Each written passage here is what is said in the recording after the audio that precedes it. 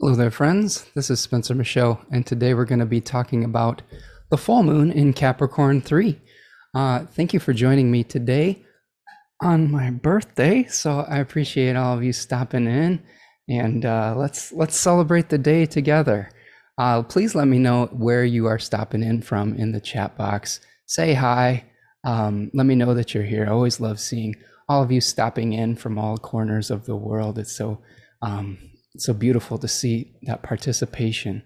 We're going to go on a little bit of a journey today with Capricorn and Cancer archetypes, since we're discussing the opposition of the Sun and the Moon today with Cancer and Capricorn. Excuse me. The actual full moon is going to be happening on Wednesday, July the 13th at 2:37 p.m. Eastern Daylight Time. So we'll kind of talk about some of the astrology that is leading up to that, some of the astrology in between that full moon and the kind of disseminating phase to the next new moon. And we'll try to break down some of the tarot archetypes as well as the decans as well today. And as usual, we will do a hexagram from the I Ching and an animal of the lunation in this case. So I'm taking a look over here in the chat, and I've got some lovely friends stopping by, so I'd love to shout some of you out. Andrea is here from Croatia, Space Tiger Tarot 9. Welcome. Nice to see you. Raven is here. Thank you, Raven.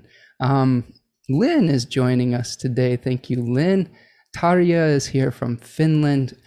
Thank you so much for the birthday wishes as well. Christopher is here. Thank you, Christopher. So it's so lovely to see all of you today.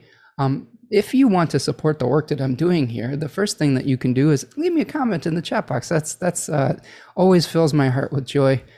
Make sure you like this video here today so we can please the algorithmic gods get this message out to the most amount of people. If you're new to the channel, welcome. Hopefully you'll find a vibrant community here that's very supportive. And please subscribe to the channel and subscribe to the newsletter here. If you want to make a material donation to the work that I'm doing here today, there's a couple ways to do that. There's a little $sign in the chat box here called a super chat or a super sticker. And thank you, Christopher, for the super sticker. We've got our first super sticker today. That supports the work that I do here and is very much appreciated. You can also make a donation at buymeacoffee.com. That supports the work that I do, helps me add to my astrological library, helps keeps the lights on and all of those things. So thank you so much for that in advance. We've got a few more people joining us. Marianne is here. Hello, Marianne. And Fion is here. So lovely to see all of you today. All right. So those are kind of some of the business things out of the way first. One other thing I wanted to alert you to is that I do have another Decans webinar coming up in a week. The Decans of Cancer is going to be live on the 16th of July. That's a Saturday at 1 p.m. Eastern Daylight Time. So there's still slots available on that. If you want to sign up, there's a link in the description of this video or wherever you're consuming this content. And yeah, it's a really great exploration of the Cancerian archetypes. We go over tarot, we go over fixed stars, we go over mythology. We have a good discussion at the end of the talk here. It's always a wonderful time seeing all of you there as well. So please sign up for that. And I'm looking forward to seeing all of you there. We're kind of rounding the bend with the Decans webinars. I started this project in September, I think, August, September of 2021. And I've gone through all of the different signs each month. And we're in the last two here. We're in the Cancer and Leo will be the last two that I will do live. And then we'll be on to the next, whatever the next adventure is. So I'm looking forward to figuring out what's next here. Andrea, thank you for the super sticker. I appreciate you, my friend. Love the little lemon, dancing lemon there. Very nice. So yeah, and please let me know, like, what are some things that you'd be interested in me exploring, and in turn bringing, helping you to explore as well, bringing that wisdom to you through, trying to consolidate all this collected knowledge that I have here with all my book obsessions. I'm always open to new ideas, and I would love to be as much of service to all of you as I can. So we're kind of exploring a little bit of liminal spaces here when you kind of get to the end of one project or the end of a solar year, as I've been experiencing, and trying to figure out, well, what's next? Like that kind of space in between. And that's kind of where I'm at right now, which I think works really well with this full moon. This is some of the themes of the sun in the third decan of Cancer. So that's something that we may be experiencing as a collective as well. Thank you, Lynn, for the super sticker. Welcome, Dee, and welcome, Laura. Thank you so much for joining me today. This is sort of my impromptu birthday party, so I'm so happy to be here with you today. And yes, I'm working on my birthday, but this is the kind of community that I have now. In these strange times, it definitely does feel like this supportive, like communal friend group, and I always look forward to seeing all of you. So I'm really honored that you'd take some time out of your busy weeks today to spend it with me today on my birthday. So thank you so much for that. So yeah, as far as like the astrology goes, well, I mean, we're in some really interesting times here. I'm just laughing because it feels like one thing after another, doesn't it? I think that we're going through some really radical shifts and changes. I'll be 100% honest with you. I've been kind of struggling lately. I've been the news that has been going around in America and in the world has been getting me a little bit down. And maybe it's part of that is the solar, the end of your solar return type of thing, like the pre-solar return energy, maybe the balsamic phase of the solar year. I'm really hoping I get a little shot of solar energy here today on the renewal of my solar journey. But it's very difficult sometimes to get a sense of hope when you get bombarded by the challenges in the news. So I hope that you are all feeling okay out there, and that if you're feeling a similar way, know that you're not alone, and that we're in this together. And I hope that that's part of what we'll be able to talk about today is how do we deal with some of these very heavy challenges that we're going through and changes as a collective. For those of you who didn't know, the United States is going through its Pluto return, which is a type of transit that happens once every 248 years. And we will see the exact hit of that on Monday, July the 11th. So there's Pluto, of course, represents some buried, deep, maybe even corruption that we've repressed. Some modern astrologers call it transformation. It's not an easy transition, though. The thing that I've liked the most about people who have described this type of transition is it's cliched, but it works. The cocoon, the butterfly, and the caterpillar in the cocoon, and it's really kind of it's a little bit of a violent process. The caterpillar dissolves its body completely into this goo and reconstructs itself into this beautiful thing. So I think what we're experiencing here is the goo phase, and there's confusion. There's a lack of meaningful structure right now.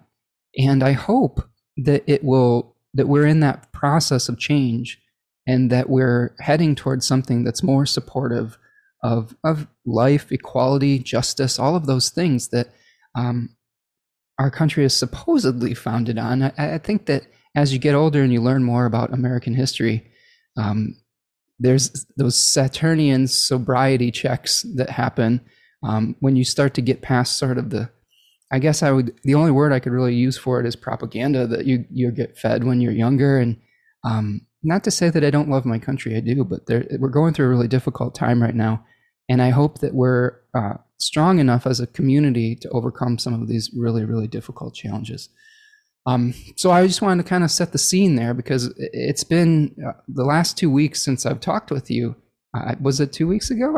We had Sam Bellier here for the new moon in Cancer, and we had just gotten news about some of the beginning of the Supreme Court challenges that we were experiencing with the overturning of Roe. And since we even saw that, we've had some castration of the Environmental Protection Agency's ability to regulate climate change. We've had deregulation of guns. We've had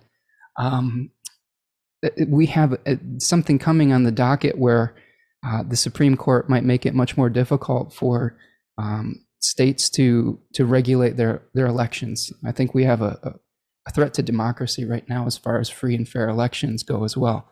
And you can do your research on that, but that's something that's coming down the pike that I'm very concerned about. So all of these things, in addition to just the the continuation of the violence that we experience in America right now and around the world, the challenges that we're still dealing with COVID and the pandemic, which is not over and continues to affect our lives. There's just a lot to process. So again, I hope that we'll be able to be an oasis today in some of those challenges. I will try not to dwell on some of those problems too much today, but I do think it's important to acknowledge that we're in a space like that. And for me to be honest about how I'm feeling too, like I think one of the things that is very hard about doing this work as a spiritual practitioner or as someone who really genuinely cares about trying to ease people's pain and suffering, I'm a human being just like you, and I'm going through all this with you. And sometimes I think even, we need support too for each other, like as far as people who are putting this information out there too. So just wanted to share that. But anyway, I'm looking through the chat here. Thank you so much for those of you who are joining in today. Rachel is here. Thank you for joining us today, Rachel. Partying with me today on my 42nd birthday. Can you believe it? That is, it's blowing my mind how much changes have happened even in the last few years. And this aging thing and this thing called life, there's a lot of reflecting I've been doing recently. It's been a crazy year for me. I lost my mom this past year. My daughter is going off to school. We bought a house and all the responsibilities and challenges that come with that. And I've, built this wonderful community with you and feel the responsibility to being a good steward of this information for you. So just a lot happening.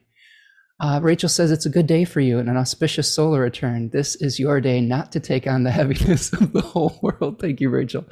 I'm feeling okay about the solar return chart. I would be interested to, I think if you're looking at your astrological chart today, one thing you'll notice is that the moon is conjoining a fixed star called Spica, which is one of the most auspicious fixed stars that we have in the zodiac here.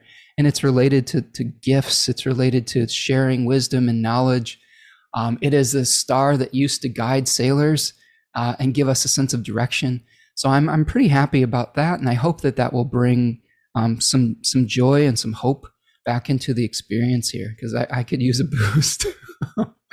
Thank you, Laura Burns. Thank you so much for your super sticker there. I appreciate you being here today. My friend Laura from Canada stopping in. I've been researching Canada a little more serious here lately. I think there's a number of us in America who are getting a little antsy, and the northern border there is looking quite appealing for a lot of reasons. So Laura, you'll have to tell me what the deal is in Toronto coming up. What I am finding though is that often in my life I've thought about if the grass was greener on the other side. And I think this is another thing to think about in regards to the challenges that we're experiencing as a collective. Every time I've tried to find something greener on the other side, those problems that we have, they tend to follow us, into different places that we go. So one of the things that I've found when we're facing these challenges is having the courage to face it and try to be the change that you want to see and change the places that you're in, and utilize your sense of hope and your sense of will to make those changes instead of abandoning those places for what you might perceive to be something better. Because we're really all in this together. And you really realize how interconnected we are across borders, across cities, across these, airwaves that we're connecting with here today. And that's never been more true in various experiences that I've had, just learning about that interconnectedness and trying to embrace it rather than run away from it. So I may joke about moving to Canada, but I think at the end of the day, as Americans, what we really need to do now is really double down on trying to make this the country that we want it to be, rather than just acquiesce to the powers that be, I guess, on that level. More people stopping by. Lynn says it's good to know that times are going to be hard, and another way to see what actually happens. Yes. Yeah, it's one thing to know that times are going to be hard, and then say, yeah, exactly. Sometimes, as astrologers, we get a little freaked out about some of the aspects, and a lot of times it doesn't really turn out to be quite as bad as we thought. Other times it tends to be pretty challenging. So I think that what I've learned when we see difficult things happening, think about it like if you can see that you're about to have a fender bender with someone. If you tense all your muscles up, it's a lot easier to hurt yourself rather than if you maybe relax into it. You may get less injured. Same thing for like falling off a horse or something like that. And interesting bringing horses into the mix here, because on this full moon that we'll be experiencing, it's on a fixed star called Castor, which was the horseman, one of the twins, the Discori. Castor, the horseman, and Pollux was the boxer. So if you're falling off a horse, some people say that if you go limp or you're less likely to be injured. So again, I think that's another great point that Lynn's bringing up, that oftentimes if we brace too strongly for some of these challenges, that we can really add to the injury that we might sustain rather than flowing with them. And that's something that you learn when you study spiritual traditions like Taoism too, and learning how to flow with the Tao and go with the flow of life rather than resistance, because a lot of times the suffering that we experience is from our resistance. Remco says, hi, trying to tune in from public transport. Well, thank you, Remco, for stopping in with our celebration here today. Hope to be more present once at home. Thank you, Remco. Marianne will be happy to see Pluto moving out of Capricorn. Well, you and me both, Marianne. It will bring a whole new set of challenges, but as a Cancer Sun and Mercury, I will be more than happy to have Pluto not opposing all of those things, although it will then become angular for me, the 7th house. So the wheel continues to spin. Lynn, okay, more people checking in here. Lynn says, appreciate you telling it like it is, Spencer. Yeah, and I'm trying to be honest about my feelings, about where I'm at as a person, where I think we are at as a community. That does not say that I'm completely devoid of hope, and I don't think that you should be either. I do think that part of meaningful change, though, is acknowledging some of the pain and the challenges that we're going through and being honest about it rather than trying to whitewash it or spiritual bypass it away. I think that's a real big mistake, and I think it's something that's often common in this industry that we have here, is trying to minimize some of the real challenges that we have in life. But you don't want to take it to the other extreme either, with fear mongering or something like that. That's something that I really have to watch out for, because as someone who feels a responsibility to sound the alarm if I feel that there's something serious going on, you have to be careful to have what I call the turnaround. You can sound the alarm, you can point out the flaws in the system, and then you get to work trying to figure out, well, how do we fix it? What do we do now? How do we need acceptance? Do we need change? Do we need action? All of those things are reasonable responses. Sometimes we need to wait. Sometimes we need to take action. There are various different situations and responses that we have, but it's always good to start putting your mind towards, well, how can we make it better? How can we make that change? And I think that that's important, and I'd love to hear some of your ideas here in the chat here as well. Space Tiger says, that Leo rising making you look young. Well, thank you. I'm well rested today. I'm freshly bathed. Like, I try to take decent care of myself. The Leo rising in me is, with all my Virgo placements, I try to eat pretty healthy and I go for walks and stuff. I'm not like the most physically, I don't go to the gym or anything like that. I'm actually thinking about starting that this year. My solar return ascendant is in Virgo, so maybe I'll start hitting the weights or something. But maybe some of you other Cancers can confirm this, but like, physical exercise where you're just lifting weights for the heck of it is, I don't know, I just get bored. I love games though. If I can make it a game, I'm in. I love sports. Just lifting weights is not really my jam.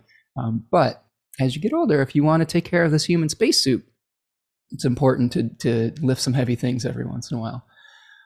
Marianne says, wow, you look so young. I thought you were in your 20s. No, I'm heading towards middle age. Some people are upset when I call 40s middle age, but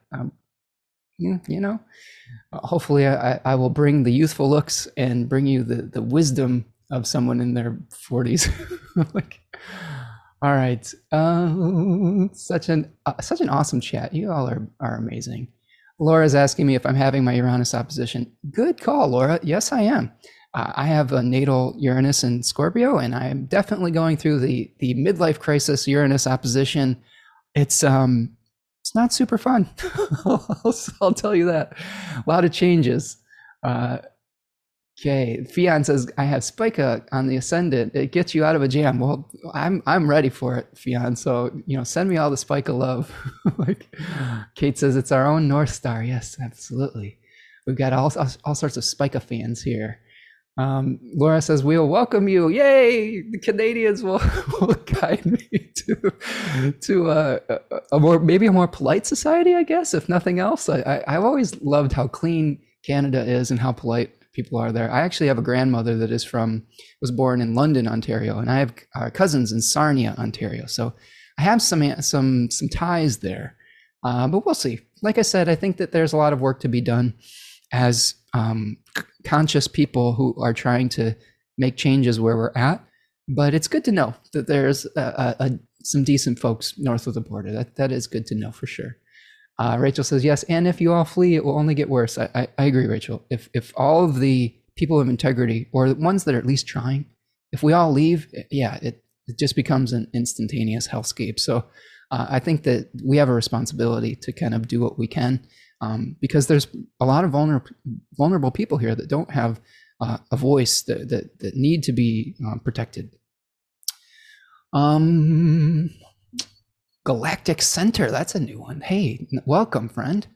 Almost this one. Hey, Spencer, happy birthday. Well, thank you. Full moon on your natal sun. All right.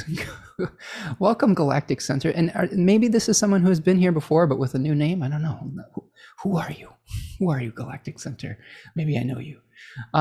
Big Steph 63. Welcome, friend. That's a new name as well. So I left the US when I was 40 on my birthday. And after 20 years of being told, if you don't like it, leave, I was done. well, Big Steph, I understand the impulse, and I'm tempted, but there are things I do love about this country. I do believe in some of the idealism. I'm disappointed with some of the reality of trying to carry that out. But again, I think that means that we have a responsibility to try to make it what we want it to be, rather than acquiesce to authoritarian totalitarianism, because that's kind of the direction that we're headed, and it's kind of scary. Tarya's here from Finland. Hello, Tarya T.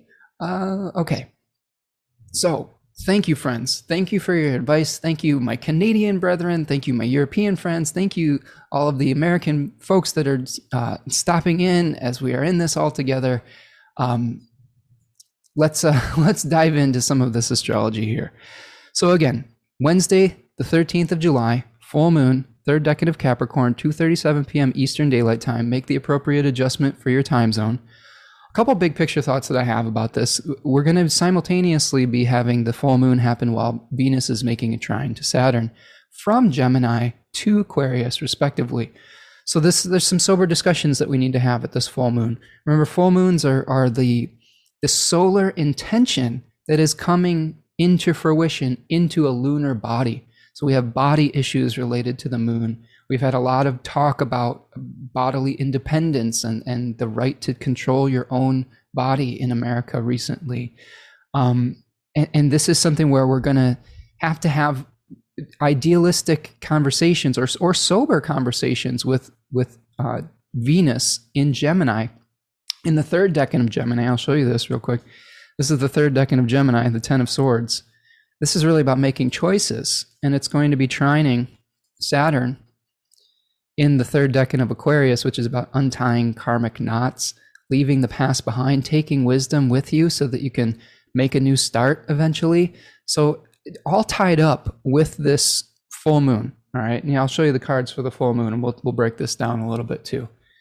We've got the sun in Cancer 3, the 4 of Cups, and the moon in Capricorn 3, which is the 4 of Pentacles.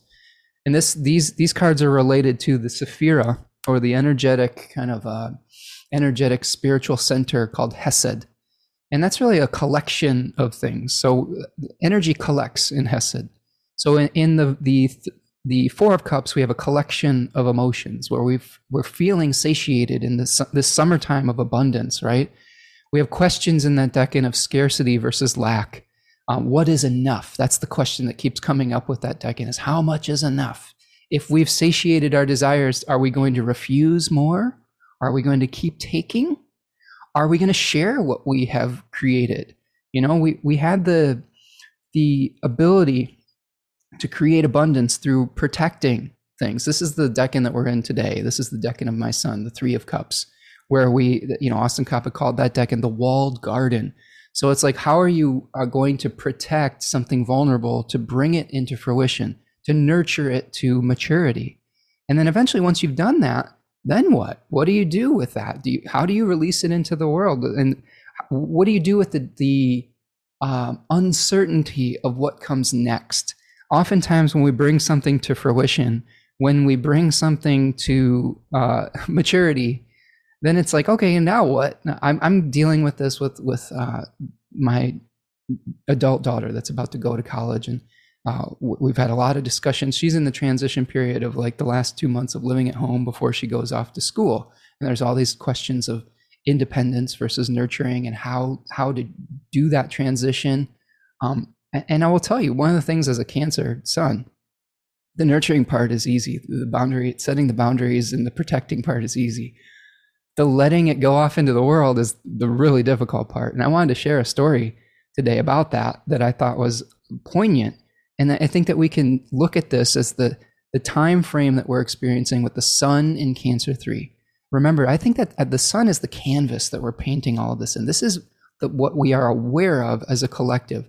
The moon may be how we experience it physically, but the sun, I think, represents kind of the light of the mind, the light of awareness of our motivation around things, right? It's the big spotlight, the sun is, okay?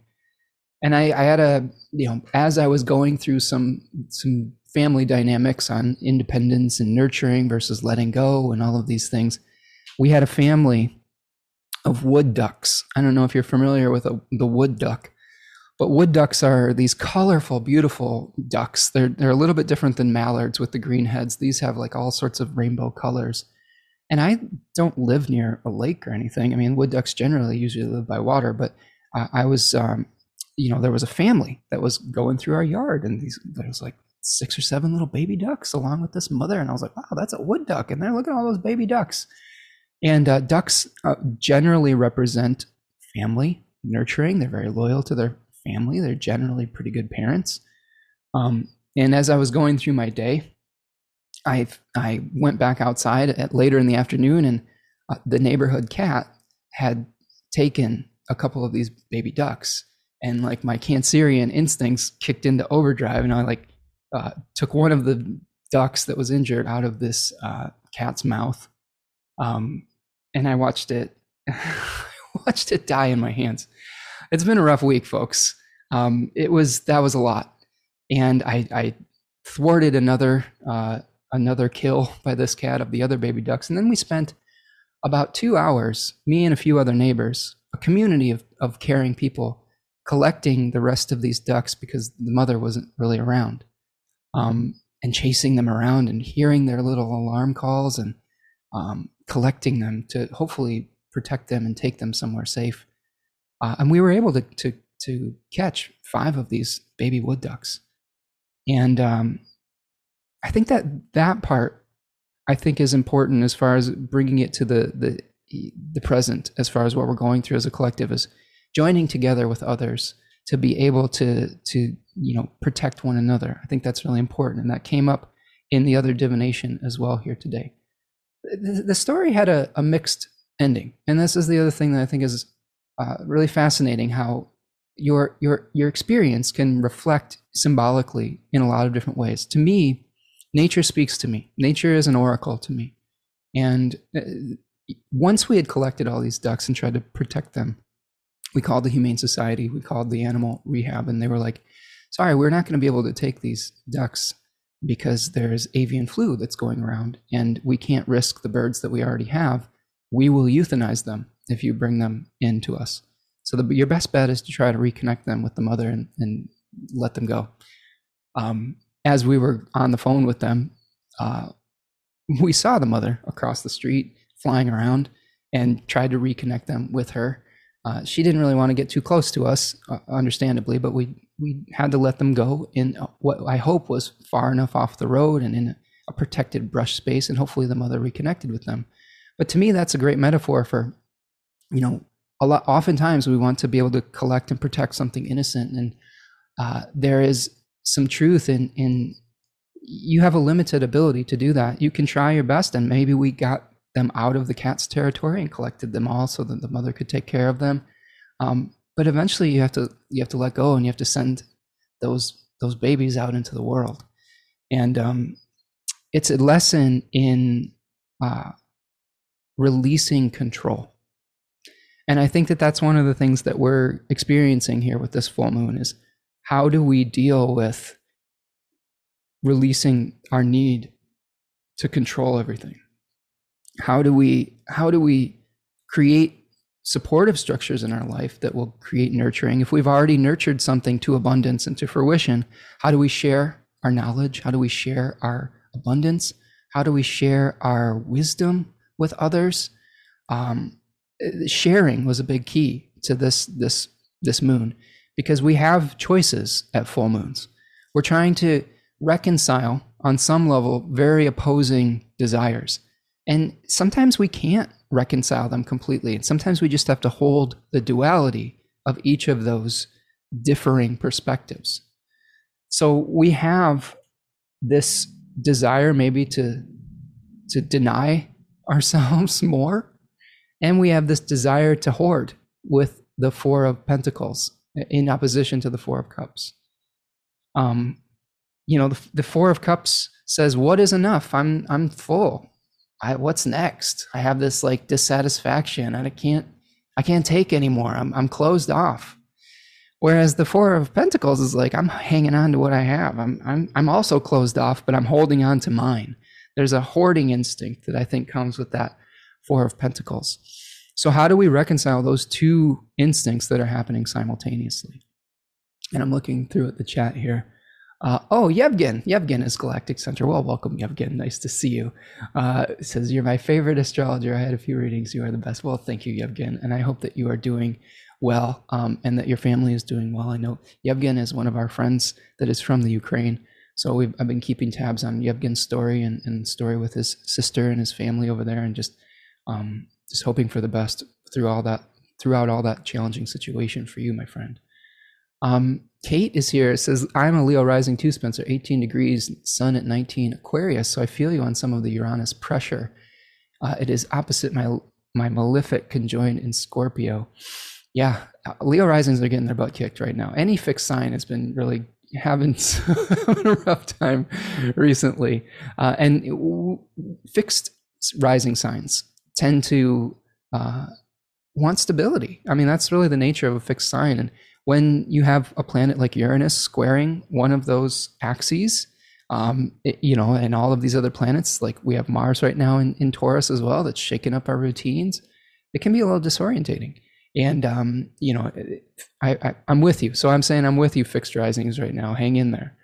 Rachel says, that sounds like a tough encounter with nature. It shows the need for Cancerian nurture, even in the face of natural threats.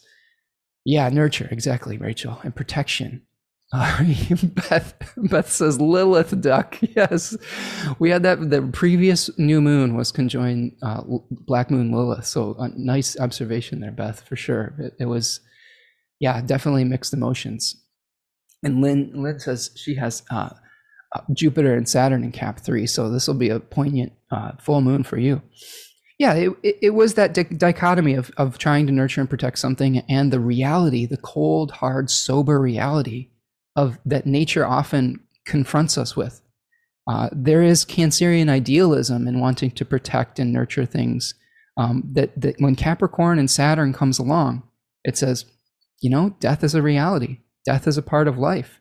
And like I said, I came face to face with death in my hands, and it's cyclical though, and there's beauty in all of those cycles. I think you mourn your losses, and then you try to keep on going. I think you can't stop and get stuck in those places, right? Rachel says, I'm a bit, hold on a second, I'm looking at these comments here. Big Steph said, that's beautiful. Just remember, you've given your daughter all the love and knowledge you could. I hope you can let her go towards her own life without too much cancer and worry. Yeah, Steph, it's a challenge. I'll have to admit, I'm getting there. I have some good friends and some good support systems. It's definitely hard, though. I will admit I'm struggling a little bit with that. But I appreciate all of your advice here for sure. Rachel says, I'm a bit biased to protection and safety over releasing control, working on that balance. We'll think of that as this moon. Yeah, absolutely.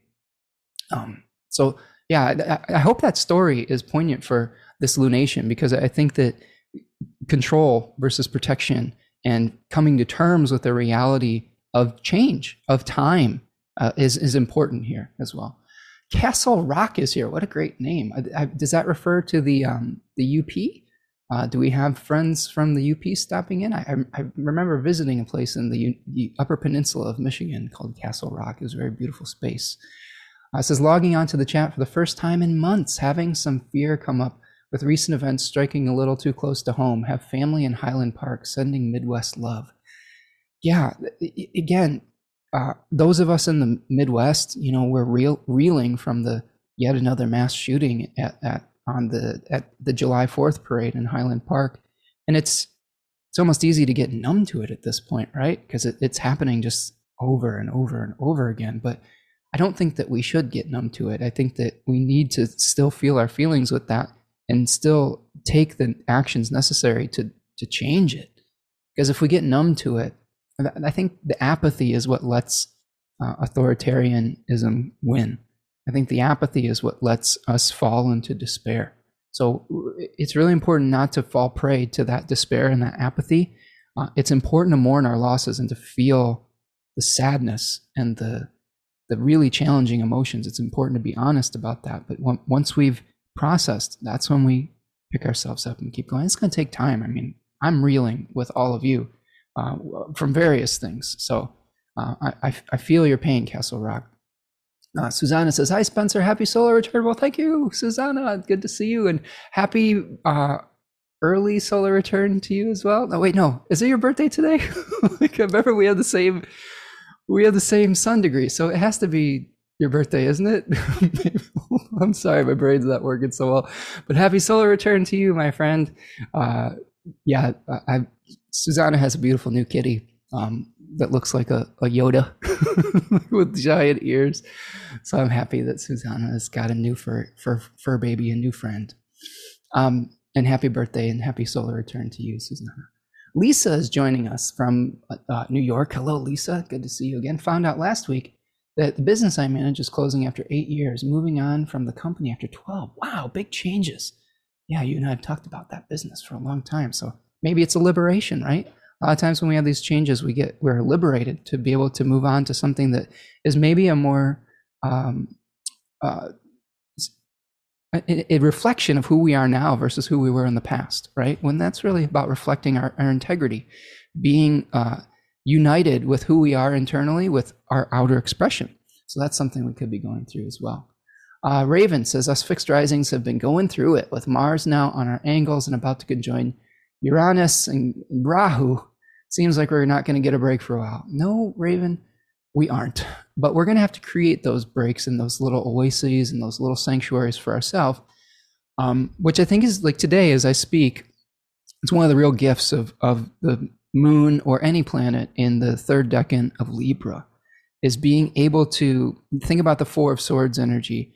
How do we collect our thoughts, center ourselves, create peace so that we don't have all this chatter going on, so that when we do take action, it's well-reasoned, it's well thought out, it's from a place of collective calmness, sort of like the eye of the storm rather than from a place of panic. And I think that's really important right now, is how do we collect ourselves? How do we take time to practice that self-care so that we can be strong to be able to respond to the challenges that we face?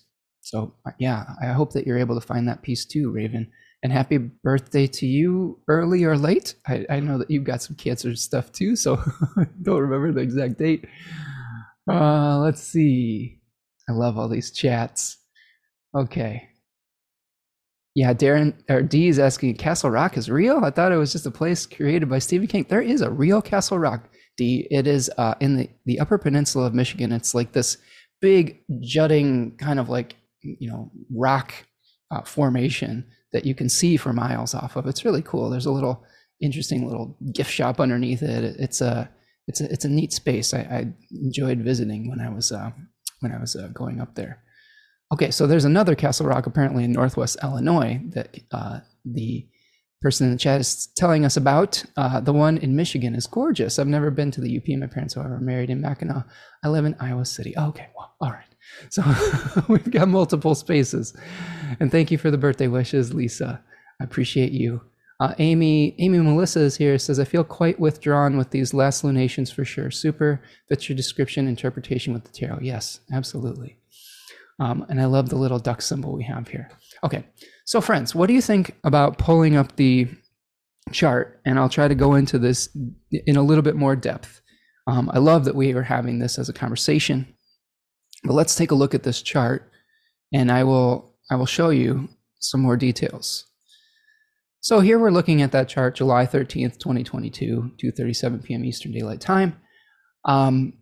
You can see a couple more just little things about this one.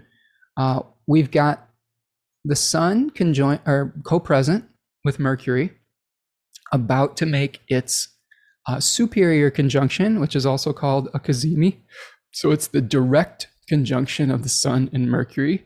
That's going to happen at 24 degrees of Cancer. So we are right now going to Olympus and trying to bring back some kind of ideal. Like Hermes is going off to the land of the gods and trying to bring down a message and saying, hey, what do you really believe in? And how can you manifest that in your physical reality right now? So that's part of this lunation. We also have the moon is applying to a conjunction with Pluto. So this third decan of Capricorn, I also like to think of it as, it is of course a solar decan. So it's ruled by the sun. But it's sort of about an awareness of our responsibilities, an awareness of things that we're bound to physically, an awareness of our resources. And with the moon making contact with Pluto, we may start getting an awareness of how our systems are corrupted. And we've been getting a huge faceful of that in America in the last 2 weeks, of how our system just isn't really serving the population anymore, the majority, I guess you would say.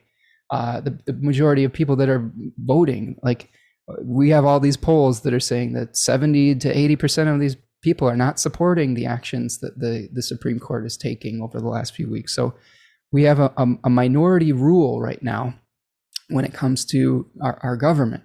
So that is exposing how the system isn't really serving the people. So that might be something that comes to a head. This could also be true for the systems that you have in your own life. Which support systems are supporting you and serving your interests, and which ones are just no longer functional? When you have changes in your life, like when you have, like in my case, I have a child that's aging out into adulthood and trying to start their own life, the systems that you had in place are at one point were functional, and at one point were necessary. And then eventually the right answer becomes the wrong answer. And I think Pluto is uniquely equipped to show us when the once right answer becomes the wrong one, or if we've repressed something that was the wrong answer and we just buried it and pretended like something was okay. Pluto is going to erupt it like a volcano and say, this is not okay. We've been pushing this aside for too long. It's time for you to deal with it. And it may feel violent. It may feel completely disorientating. It may feel like your entire system is dissolving like that caterpillar. But eventually the promise, hopefully, is a new structure that is more reflective of the needs that we have now. This is something that I get really frustrated with America in particular, is we have all these folks that want to be what they call originalists, which interpret the Constitution based on how the founding fathers like interpreted it, which I think is just real talk. I think that's ridiculous because this is more than 200 years ago, and we have different needs now. We have different needs that need to be responded to, and how can we, maybe take the same spirit that some of these things were founded on, hopefully without the slavery and the white supremacy, and how do we move forward into and respond to the needs of the people now? And I encourage all of you to think about that, not only in regards to our country and the macrocosm, but the microcosm. Which structures in your life do you need to create? Or which ones, more importantly at the full moon, which ones do you need to release so that you can have a support system that is actually reflective of your current needs, not based on some mythological past, some idealistic past that is going to lead to corruption if you keep holding on to it. I can't stress that enough. We're going to see throughout the course of this lunar cycle, both Mercury and the Sun making an opposition to Pluto as well. I keep remembering a few years ago when, we had some more of this corruption erupting during the end of the Trump years, and we had the Portland conflicts that were going on, where people were trying to protest the police brutality in that city, and we had literally people were being abducted off of the streets, and this is a repeat of that aspect. Now, this aspect happens once every year, so that doesn't mean that we'll necessarily see the exact same manifestation of that. But I point that out because in myth, Pluto or Hades, has a tendency to erupt from the underworld. And one of the themes of Pluto is abduction. So, we saw it play out literally in that case. And I'm curious as to how it plays out in our case as well.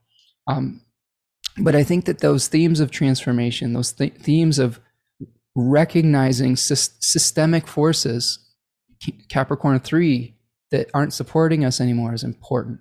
And just by being honest about where we're at, that starts the healing process. That starts the process of change.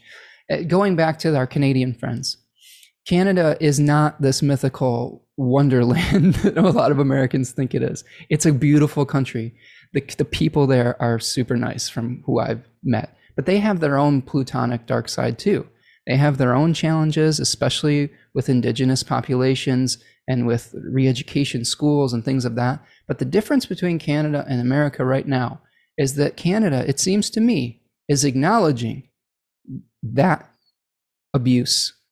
And America continues to refuse to acknowledge that abuse and wants to sweep it under the rug. And we will never be able to heal from those types of challenges in the past if we don't recognize them, acknowledge them, talk about them, and heal them. So I applaud my Canadian neighbors for going through the tough challenge of reconciling our history. And I hope that as Americans, we can do the same. We can take that as an example for that and try to live up to the ideals that we've been swallowing for, since we were young. If you're 42 like me, like that, you've been taught about how this country is, free for everyone, that its ideals are equality and that all people are created equal. And how do we live up to those ideals? So, not very well right now, but we can if we put our minds and our heads together. I do believe that we can do it. It's just going to take a dissolving like the caterpillar into the butterfly. Checking in on the chat here. I'll step off my soapbox for a minute. I'm just feeling really, really emotional about all the things that are going on recently. And I feel in my Cancerian way, I've tended on this channel to avoid conflict and saying things that are too controversial. And I think that the time for that is past.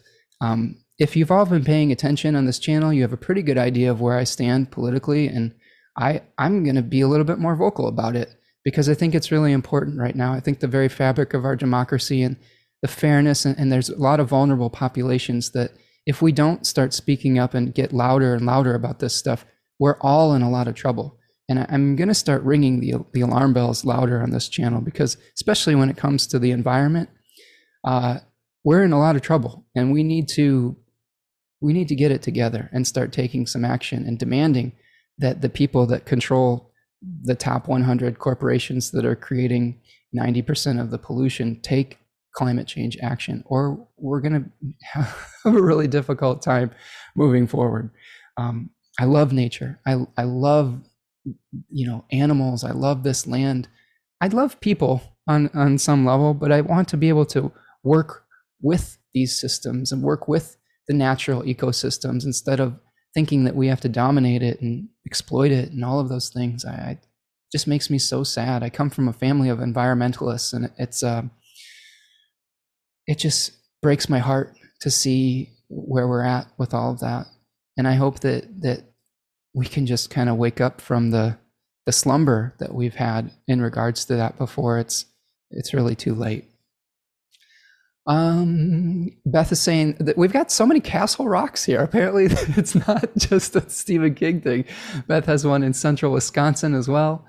Raven says, thank you. This is on the 9th. Oh, your birthday is on the 9th, but the solar return chart for me is tomorrow. I get the full moon. Oh, Raven, you missed the spike of moon just by one day. I'm sorry. We all have those types of solar returns, though. I had a moon last solar return in the 12th house of the solar return, and it was a tough year. And hopefully this is the start of a better year. But you'll get through it, Raven. And if you need some support, we're here for you.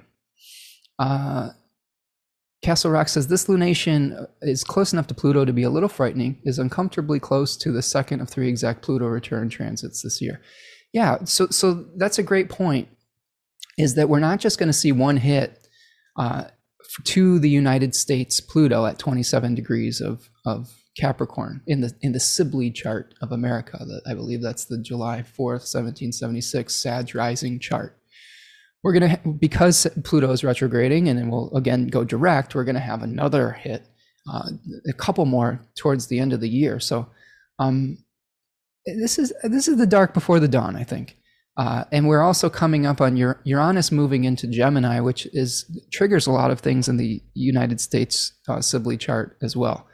So yeah, and I'll talk about that more later, but let's stay focused on this lunation here as much as we can. Neelam is here. Hello, friend. Nice to see you. So I think we've broken down that we've got the Mercury Cazimi happening shortly after this lunation. We have the moon applying to Pluto, exposing some of the corruption in our systems, asking us to move forward in a transformative way, potentially shoving in our face the way that things aren't working, but of course with the motivation for change. We have Mars newly ingressed into Taurus, a place of its exile. So Mars is on a beeline right now for Uranus and the North Node. That will happen at the beginning of August. That is a pretty intense aspect. I've got my eye on that one. That is a routine disruptor. That is a resource and stability disruptor aspect. So I think the other thing that I will stress here too is that it's important to be conservative with your resources right now. It's important to not go towards luxurious spending. That is one of the themes of Cancer 3, is scarcity versus luxury. Like you've created this abundance, now what do you do with it? You may be tempted with the sun in this place because, like, think about it, the time of year in the Northern Hemisphere. We've got all the produce is grown, there's beautiful flowers, there's all sorts of vegetables and fruits. You've got everything you could possibly ask for from nature at this point. But we have this moon that is reflective of the energy of the dead of winter, where we have to come to terms with limitations and lack. So I think the proper response to this full moon is, be grateful for our abundance, share our abundance with others, but also be a little bit conservative with our resources. This isn't the time to go on a intercontinental cruise or whatever. This is a time to buckle down a little bit, enjoy what you have, but at the same time, there may be the rainy day that you're saving for may be coming soon. And we have global inflation that's happening. We have the potential for more climate change induced natural disasters that could change things. We have civil unrest. We're still dealing with the fallout from COVID and things of that nature. So I think when you have all of those factors coming together, I think it's important to kind of tighten the belt just a little bit, if that makes sense, without hoarding, right? That's the key. Balance is the key. We're talking about balance today with the moon in Libra. So that's what's going on with Mars. Let's break down one other aspect of this just a little bit. You can see that the moon is going to be hosted by Saturn. Okay, it's in aversion to its host, which means that it's not able to witness it. But there's this little Hellenistic doctrine called lichen girding, which means when a planet is in the same sign as the other planet that is its ruling host, there is like this secret line of communication. So in that regard, the moon does have some kind of access to those Saturnian resources. And we have a trine that's happening between Venus and Saturn on this day as well. So again, we go back to Saturn and talking about the need for reevaluating the ideals that create the structures of our society. Saturn in Aquarius in particular says, what are the narratives that help craft the laws that we live by? Not necessarily the physical structures, but the narratives. And we have a unique opportunity to release some of the old narratives with Saturn in Aquarius. And Venus is going to try to help. Venus is in the third decan of Gemini that says, you have options right now, but you can't pursue all of them. One of the options needs to be sacrificed, like one of the twins, Castor, he died, and then Pollux sacrificed part of his immortality to allow Castor to live again. So Venus is saying, hey, if you want to create abundance in your life, one of your options needs to be let go of for now. And you need to breathe life into something that's important to you. And there may be a sacrifice that needs to take place. So sober discussions in our relationships of saying, you know what, maybe we can't have every single, this is a ridiculous example, but in our house, we have all these like streams of like entertainment streams, right? Netflix, Hulu, all this stuff. And that's one of the conversations in our house. Do we really need all these? Are we really going to watch this much TV? The answer is no. So some of it has to go. So maybe there's choices that you make in your life where you get real about what you really need, what is an actual need versus what is a luxurious want. And then you get real about it and you say, this has to go. So it's about clearing out some of the clutter in your life.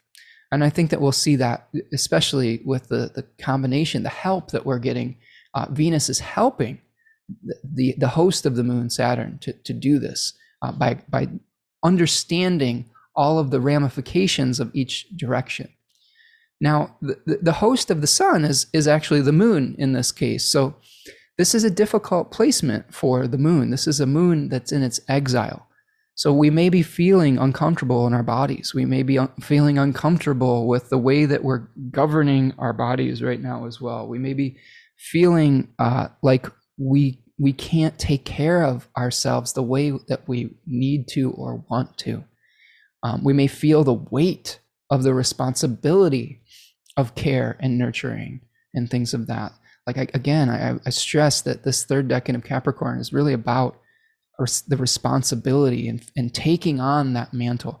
And one thing that I learned through my study of mountain lions, which is one of my animal spirits, I guess you'd call it, symbols that I really resonate with, especially being a Leo rising and North Node, is I have this book. It's called Medicine Cards. It was the first deck that I ever had. I really enjoy their interpretations. It talked about responsibility merely being the ability to respond. And I love that. It's saying, okay, It's being real about what is before you and how can you adjust to respond to the challenges that you see. And that's really what benevolent authority does. It responds to the needs of the people that it leads. And I think that we have an opportunity to do that at this full moon as well. Okay, Scarlett is here. Hello, Scarlett. Thank you for the birthday wishes. My birthday is also on the 9th, and Saturn is conjunct my natal sun, so I'm still trying to get used to crazy times. Yeah. Well, Scarlett, happy birthday. I'm glad you're joining us here today. I hope you're having a better week than the last time. I know that you were struggling a little bit as well, and I hope that we brought some light into your life as well. I'm so happy that you're with us here today. Us Cancerians are getting hit right in the feels lately. It's tough. That opposition to Pluto is no joke. So I'm glad that you're here, my friend. Raven says, yes, last year my sun was in the 12th and Venus was enclosed by the malefics. Me too, Raven. I had that Venus enclosure, malefic enclosure in my chart. I was looking through my solar returns for last year and this year, and I was like, wow, that Venus malefic enclosure was fucking rough. It was that part of my life. It was really rough. Venus in my chart represents my 10th house and the mother. And my mother passed with Venus and the malefic enclosure in my solar return. So it's a lot, isn't it?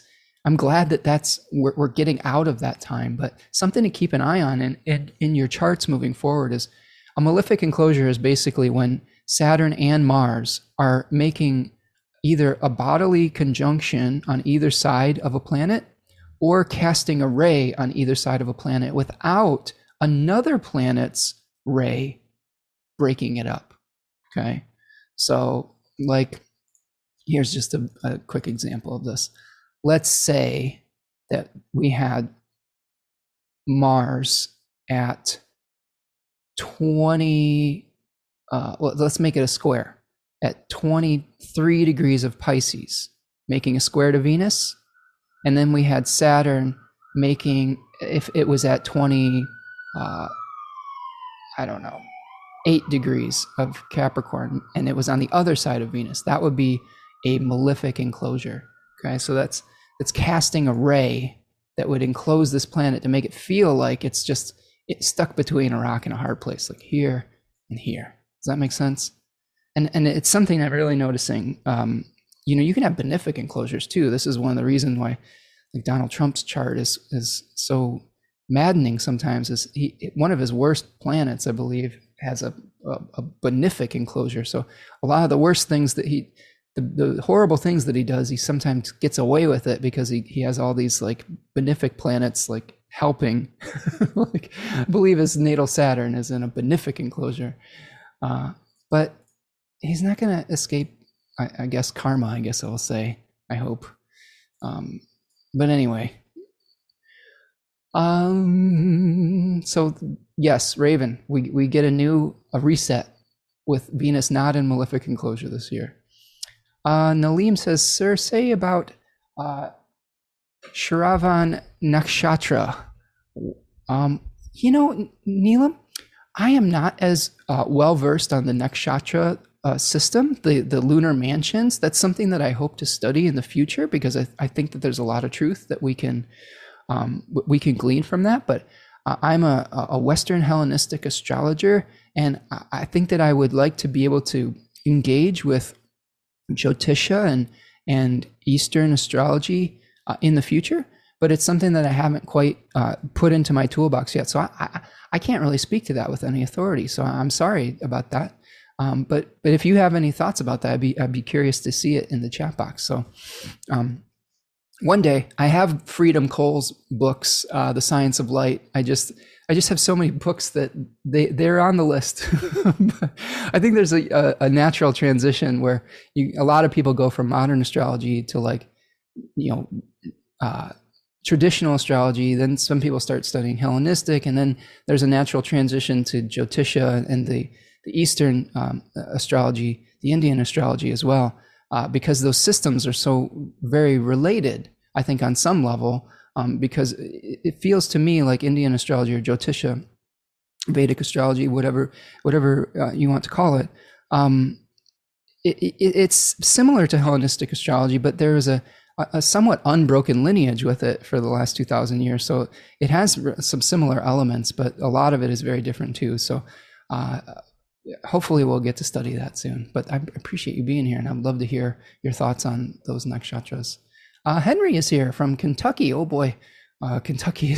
Kentucky is a fun place right now in America. I hope you're doing okay, Henry. Thank you for the birthday wishes, and I'm always glad to see you here in the chats. Scarlett says, thank you so much. I'm doing my best about that. All I can do. Thank you for the support. It's been made a big difference. Well, thank you, Scarlett, and I'm glad that we can be a Castle Rock for you, here today. And Castle Rock says Cancer cap lunations are rough in my chart. So we've got all sorts of people that are dealing with these challenges here. Big Stuff says, you're too young to lose your mother. I'm sorry. It's a huge thing to experience. I am too young to lose my mother. I don't know if you're ever old enough to lose your mom, but my mom was only 62. Yeah, so it was pretty traumatic. She had a really difficult time the last few years. She had breast cancer and then had surgery to take care of that. And shortly after her breast cancer surgery, she had a blood clot that went into her brain, and she had an aneurysm and a massive stroke. And she was quite disabled for a few years, and the aftermath of that. And COVID really exacerbated the level of care that she was able to get after that as well. Her condition deteriorated, and that was that. So, really difficult experience, but I know she's watching out somewhere. I get little signs from her every once in a while. So, she loves Cyndi Lauper. So whenever a Cyndi Lauper song comes on, it's my mom like winking to me from the great beyond. So I always appreciate that. Let's see. Yeah, Rachel says the toolbox can only fit so many tools at one time. That's for sure. And you all know me. I try to incorporate many different systems and try to find truth in that. But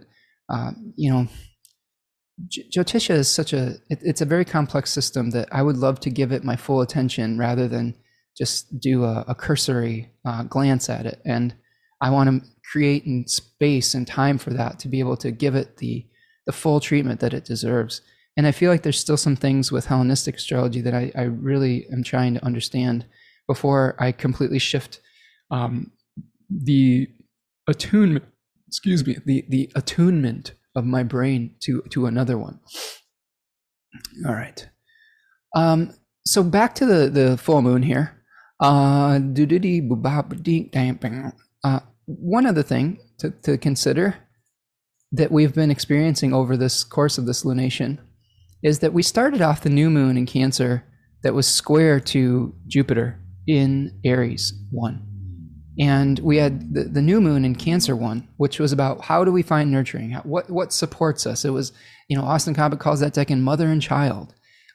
Aries 1 is like the axe, it's like the fight for independence.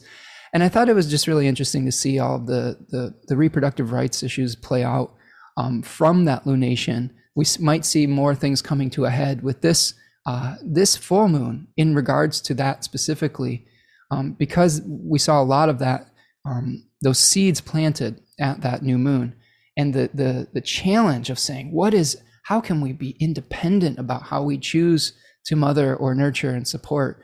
And Jupiter is bringing that conflict to a head, and Jupiter generally, or Zeus generally, it deals with law as well. So we saw a law being passed that created conflict when it came to the nurturing instinct. All right. So that's the other thing I wanted to point out about this full moon is the moon is going to be out of bounds as well. I've been trying to focus on this a little bit more. Remember, today, as I record this, Mercury is out of bounds. So for the next few days, Mercury is going to be outside the path of the solar journey. So it's sort of a maverick. It's sort of a free agent. It is not under the regime of the solar king anymore. And the moon, when it goes out of bounds, sometimes can tend to take our emotions to extremes. So I think it's really important at this full moon not to let your your disappointment in the system, or the whatever systems in your life that may show some corruption, we still have to respond in a way that is centered. This is something that Sam and I were talking about. Sam Bellier and I were talking about the New Moon live stream. Is the challenges that we're faced with have been in process for many decades. If we try to overturn all of those challenges in one, volcanic eruption of resistance, we're going to burn ourselves out and we're going to lose steam. The type of reaction that is necessary to this is a sustained one over time. So I think it's important, especially at this full moon, to figure out when the moon's out of bounds, is how can you divvy out your bodily energy, your impetus, in a way that is reflective of the endurance test that we're going to be faced with in America in particular. And I don't know if I mentioned it at the top of the show, but I'm really concerned about voting rights right now. There's things in place where if we don't get out and vote, and if we don't protect voting rights and put pressure on our leadership to protect voting rights, we may not have free or fair elections. And there's debate on how fair they are already because of this thing called gerrymandering. And for those of you who aren't familiar with that term, that's basically when lawmakers can redraw voting districts that will reflect who they want to get elected.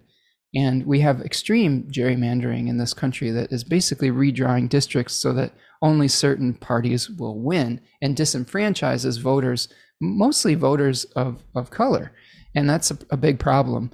And if they're allowed to continue to do that without the checks and balances, they could redraw districts so that they never lose again. And that's not a democracy. That's a authoritarian dictatorship. So I think it's very important to understand that is happening right now, and to put pressure on the people and the powers that be. But again, there's ways to do that will sustain for the long term, and that's my point. How can you join up with your community? How can you have grassroots movements to do things of that nature that will sustain over time, that are needed to fight this fight over the long term? And out of bounds. We could get super emotional.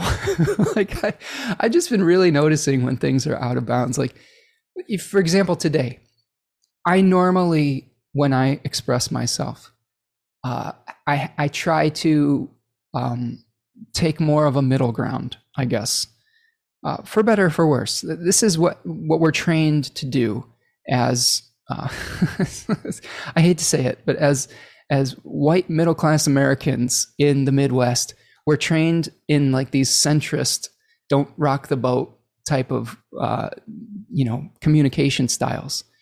And there's a point where it just doesn't work anymore. And you're seeing today, like, my directness, a Mercury out of bounds is saying, hey, I'm not willing to fall into line with that type of thinking anymore. Here's what I really think. like, take it or leave it, And it's a new way of expressing, I think, that maybe you may see in your lives, where you're expressing yourself, where you're not falling into line with what's expected of you during the next few days, and with the moon as well. And the moon is saying, well, your emotions aren't beholden to that solar rulership anymore during this full moon, and for better or for worse. So I would encourage you over the next few days to be conscious of your communication. You can communicate outside the box. That is necessary. These planets wouldn't go out of bounds if it wasn't part of a grand design. Okay, so there are times when a planet or a malefic is in exile, there's a reason. When a planet is like the moon is in not a place that it is comfortable in, there's a reason for it. I truly believe that. Sometimes we need to be uncomfortable. Sometimes we need to get out of the comfort zone, and we need to examine things from an alternative perspective. So I think that those are the opportunities present when we have out of bounds planets, is being able to look at something without the feeling like we have to fall in line with the mass consciousness. So take that opportunity with your emotions, with your body, with the systems that support your body, and say, well, this is what I normally do. Here's my opportunity to do something completely different. But you can take that to extremes as well. So again, be conscious of that. Mortal and Wild is here. Hello, Carol. Happy solar return, Spencer. Just tuning in. Well, welcome, friend. Nice to see you. Welcome from across the pond. I've been chatting with my European English friends about the chaos in their government as well. It's not just happening in America. As of this recording, Boris Johnson stepped down, and I was trying to ask my friend D, is that a good thing? He's kind of a twat, right? And we had this discussion sort of about, well, yeah, he is, but there's other monsters waiting in the wings to step up. And that worries me. And I feel the same way about politicians in America too. We were able to vote out one of our tyrants, but there's other people that make me nervous that they may not be as sloppy, but still be as evil.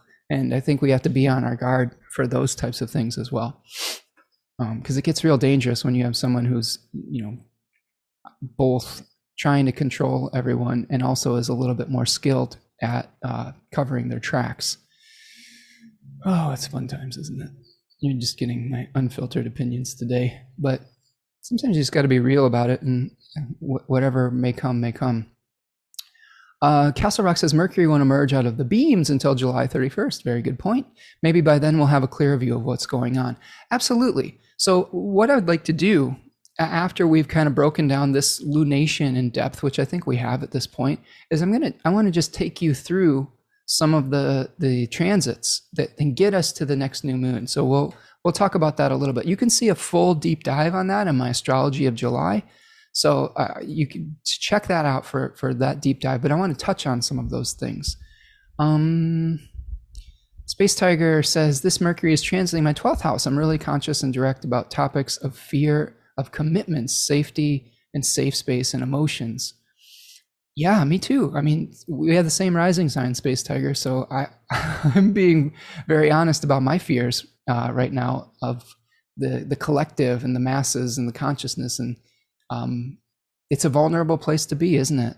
But I think that's how we stay in our integrity is through that honesty and through that vulnerability.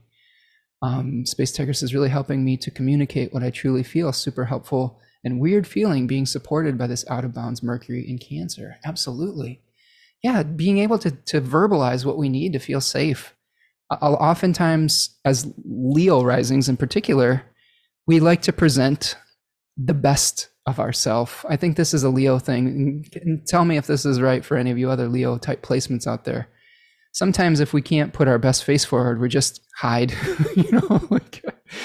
This is the thing I think I'm nervous about. People have been making fun of me because I've been using the same profile picture for a long time. I don't really like getting my picture taken anymore. I'm not really super thrilled to see all the lines on my face. And sometimes when I don't feel my best, I just don't want to be seen.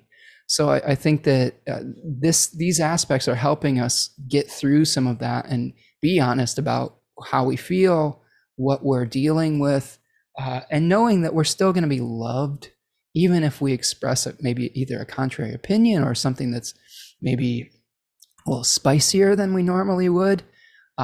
It's just learning how to, again, integrity is the key. How can you be the same person externally as you are internally? I've had to go through this process very, I would say violently is the word that I would describe it as, of learning how to just be like, to set your boundaries and say, no, this is who I am. And if that works for you, okay. And let's go, get on board. And if it doesn't, that's not my problem, and it's okay for you to have a different opinion. It's just, you allow me to be me and I'll allow you to be you. And if you don't want to go where I'm going, that's okay. But try not to infringe on my ability to be myself while we're doing it. And that really, I think, is a kind of a golden rule to live by. And I think that's what I think that's what anybody wants, really. But it's definitely a Leo type of thing as well, saying, I'll be me, you be you, and we'll all celebrate how wonderful we are. Yeah. looking at these, I've got some nice comments here. Big Steph 63 says, remember, twat rhymes with hat. Oh, twat. Is that okay? Sorry, twat. Sorry. Is that the British pronunciation? Twat. Still enjoy watching Boho getting a kicking. Yeah, I will have to admit, and Steph, are you from the UK? Because I'm woefully ignorant about British politics. So I apologize in advance for not having more understanding of how your political system works. And I'm trying to like pay attention as much as I can. So I just know that for the most part, Boris Johnson seemed to be the doppelganger of Donald Trump. So I guess I'm happy he's not in there anymore, but I really have no idea who is good and who isn't, and what would be good for the people. I know that there's an extreme authoritarian type of mindset where there's a lot of immigration challenges around England over the last few years, and it's been really difficult for the people of color, Black and brown people in that country as much as it has been in America. So I hope for everyone's sake that people are feeling able to feel safe over there as well, and that the scourge of racism can be eliminated wherever we live. Okay. Amy says, that's interesting about Mercury because that's when Uranus, Mars, North Node conjunction will be. Yeah, so let's do this. Rachel says, sorry, I can't stay for the rest of the discussion. Party. What a party we're having. Like, this is a Libra moon party where we're discussing politics, like, and fairness, right? Well, thank you, Rachel, for stopping by and for the well wishes. And I always appreciate your comments on the section here. So have a good one, and we'll see you the next time. Prudence is here. Welcome, Prudence. Nice to see you. Big Steph says, I'm from the US, but have lived 11 years in Scotland. Okay, interesting. They're stuck with the conservatives for now.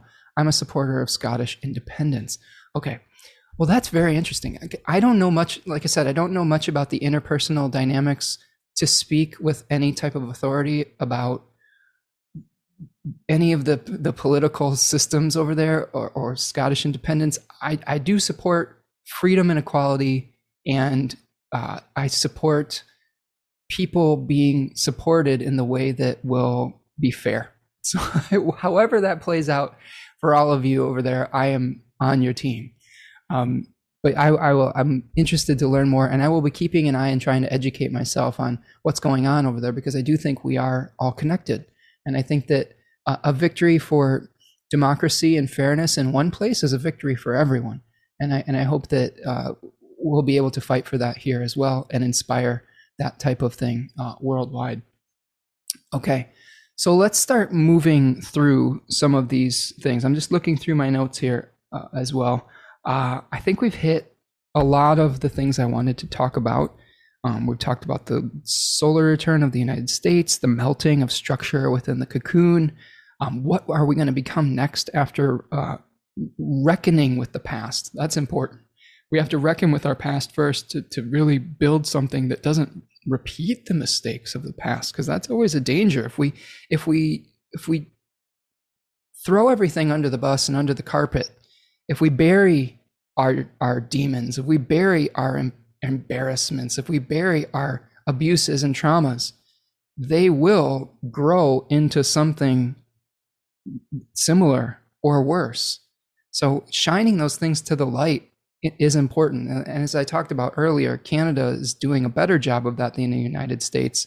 Although I don't live in Canada all the time, so I don't know all the ins and outs of that. I've just seen more of that reconciliation and reckoning starting to happen there than it has here. Okay. So let's move through this a little bit. One of the things that I wanted to point out about, this is a good point to say some of the things that I normally say. If you are enjoying the work that we're doing here today, please leave me a comment in the chat. If you're watching after the fact, I always love hearing from you after the fact as well, and I try to respond to as many as I can get to. Hit that like button, subscribe to the channel. sign up on the email list if you want to know when I'm doing more of these. Make a donation through the Buy Me a Coffee link in the description of this video if you'd like. Donate through super chats and super stickers. It's always appreciated. You all are so very generous, and I appreciate all of you. Okay, so let's keep on moving. All right. So one of the things that I look at first is what happens when we have the moon move outside of what is called the bond.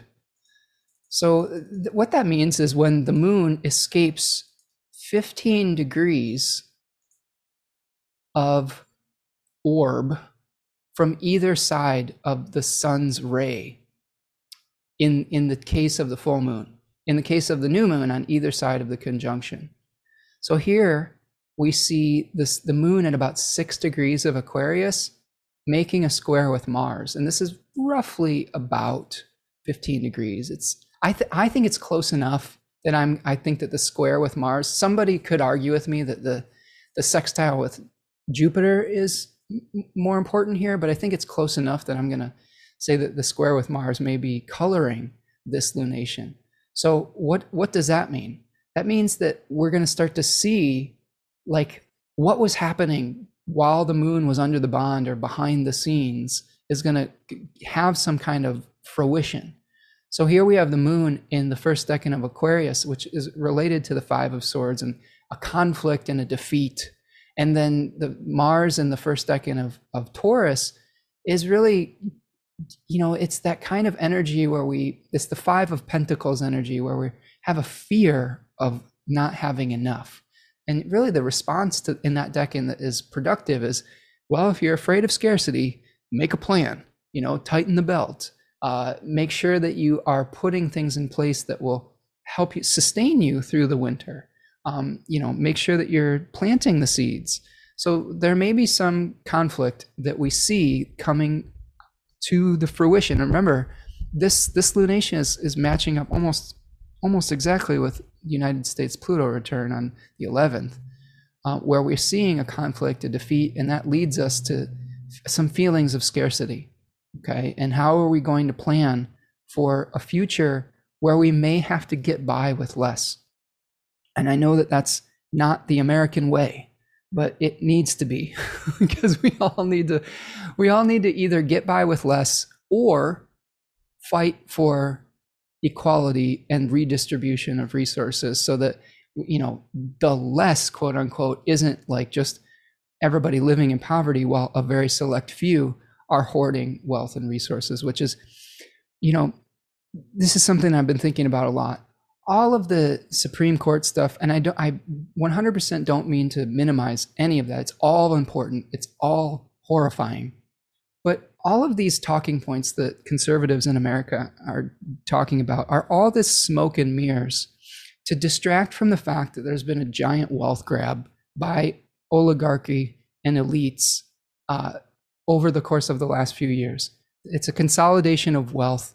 And really, I got news for you. Those politicians, a lot of them that stripped like Roe v. Wade, don't really give a damn about that type of legislation. They just wanted to get to touch on an emotional nerve so that they could be elected and then put things in place to deregulate corporations so that they and their friends could get richer. And that's a problem. And that's the biggest dark side that we're having with America is this consolidation of wealth to very, very few. And that this is part of the problem that we had in Russia that we're seeing play out with their challenges. We have a very, very few people that control the wealth there. And while the rest of the people, the innocents, are left to fend for themselves. And that's going to be one of the biggest challenges that we face moving forward as a collective, as well as how can we realistically and reasonably redistribute resources so that it's not just this like weird spire or pyramid of wealth that's been consolidated at the top. So I'm open to ideas. I don't have all the answers on how to do that, but I know it's a problem, and that's the first step to finding a solution. Okay, so that's the moon escaping the bond at 6 degrees of Aquarius, roughly 6 or 7 degrees here. and making that square to Mars, and then then making a sextile to Jupiter, fighting for independence, fighting for bodily autonomy, fighting for the ability to have a say in our own lives without authoritarian regimes trying to control things that they shouldn't control, while also having support systems in place to actually regulate the things that do make lives better, like having clean water to drink and having fresh air to breathe. Because if you take all of those regulations away from corporations, that's when we set ourselves back to late 1800s, early 1900s, where the smog was so thick that you had really difficult health challenges around those periods of time. So I'm nervous about that. Yeah. Justice for All says wealth consolidation, disbanding unionized workers, and private equity firms grabbing assets. Absolutely. There's one person that I wanted to turn you all on if you're not familiar. My partner listens to this person regularly, but I've just started paying more attention to the content they put out. There's a woman named Heather Cox Richardson that I've really enjoyed listening to. She is a historian and a scholar from Boston College who really is great at contextualizing American history and constitutional law and how we got to this point. And the reason I've been kind of getting a little bit more vocal about things is she usually is very balanced. She's Libra sun, I think Aquarius moon. She's usually very objective and balanced in all these things and tries to see both sides. And she's been sounding the alarm very loudly lately about our freedoms and our voting rights being in severe jeopardy. So I would encourage you to check out her work, because she explains these things way better than me and contextualizes them within historical context. It's very fascinating. It's a little scary, but it's fascinating, and I really enjoy her work. So I wanted to give her a shout out here. Let's see. Yeah, Castle Rock, I'm trying to check out your comment here about the mirroring effects of the decans of Cancer and Aquarius. I'll have to meditate on that a little bit. Yeah, Lynn saying Heather Cox Richardson got her through the last administration. Yeah, she is a really great. She's very calm. She's peaceful. She helps you to find actionable things that you can do rather than just like getting you scared. And it's 100% not my intention to scare people on this show today. I'm trying my best to find what those solutions are. But I do think by acknowledging the reality and the sober reality of what we're going through, that starts the conversations. Mostly I want to start a conversation with all of you so that we can discuss these things, so that we together can come up with solutions and support one another through these very difficult times. Oh yeah, it's Castle Rock saying the mirroring between Cancer and Aquarius could be understood through the lens of tribalism. Yeah, that's one problem that we have in America, specifically being a Cancer sun. That is one of the dark sides of Cancer in general. That archetype is because we're so protective of what we consider our kin, we can see what is the other as dangerous. And that's partly what I think that's partly what's at the heart of a lot of the problems that we have in America today. Some of them from racism, some of them from being anti-immigration, just seeing the other as evil. Now, I will say, by listening to Heather Cox Richardson, she has pointed out various times that wealthy white slave owners, put the finger on poor white Americans and tried to demonize, Black Americans to be able to consolidate their own wealth. So the wealthy people are trying to pit us against each other so that they can just be like, nothing to see over here. Let's steal some more wealth. And the American governmental system has been set up to support that for centuries. So that's what needs to change. That's what we need to realize, that we're not fighting each other. We're kind of trying to rebel against a system of like a very few amount of people that are trying to scare us into hating each other. Right? It's just so sad to me. It's so heartbreaking. And it doesn't have to be that way. And I hope people can wake up and see what the reality of that game is, because it's a really insidious one. And they put the finger on emotional issues like abortion, like Roe versus Wade, to try to manipulate people into voting for them. And I think it's really sad. I think it's really corrupt. Justice for All says Gerald Calente trends research is awesome.